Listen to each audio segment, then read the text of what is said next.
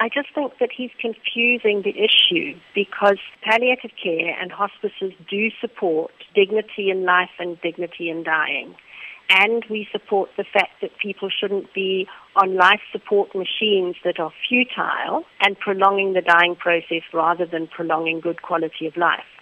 So medical ethics and the South African Health Professions Council will allow people to come off machines or not to go on machines so that their life can end naturally. And I think this is being confused and is confusing the public about what is euthanasia and what's not euthanasia. Choosing not to use machines or choosing to come off machines is not assisted dying. It's good clinical care. So what do you think his message is actually portraying to the public right now? Well, when I read his message, and I would like to have a conversation with him to understand his thinking behind this as well, I read that he's looking for the same goals as palliative carers, that people should not suffer, that people should not have pain, and that people should be allowed to die naturally. He's not asking for a lethal injection or lethal medication to end his life. So we need to be clear that that's the distinction between euthanasia and assisted dying. We don't assist them to die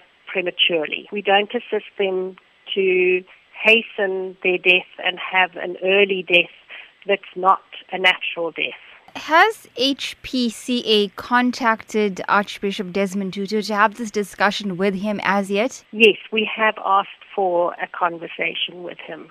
And what sort of outcome are you hoping that this meeting will actually have in terms of, as you say, clearing the air about what is assisted care and what is euthanasia? Well, that's what I'm hoping, that he will make the statement.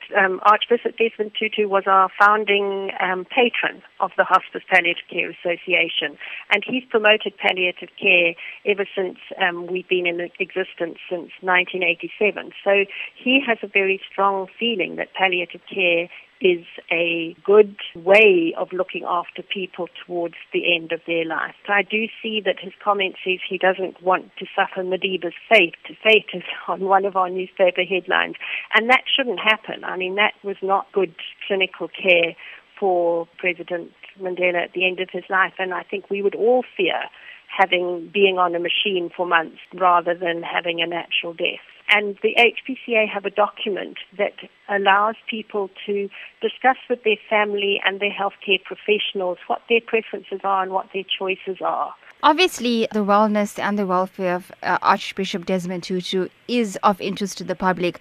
However, has he as yet come to the organization to discuss the fact that he would like palliative care? No, he hasn't asked us for that.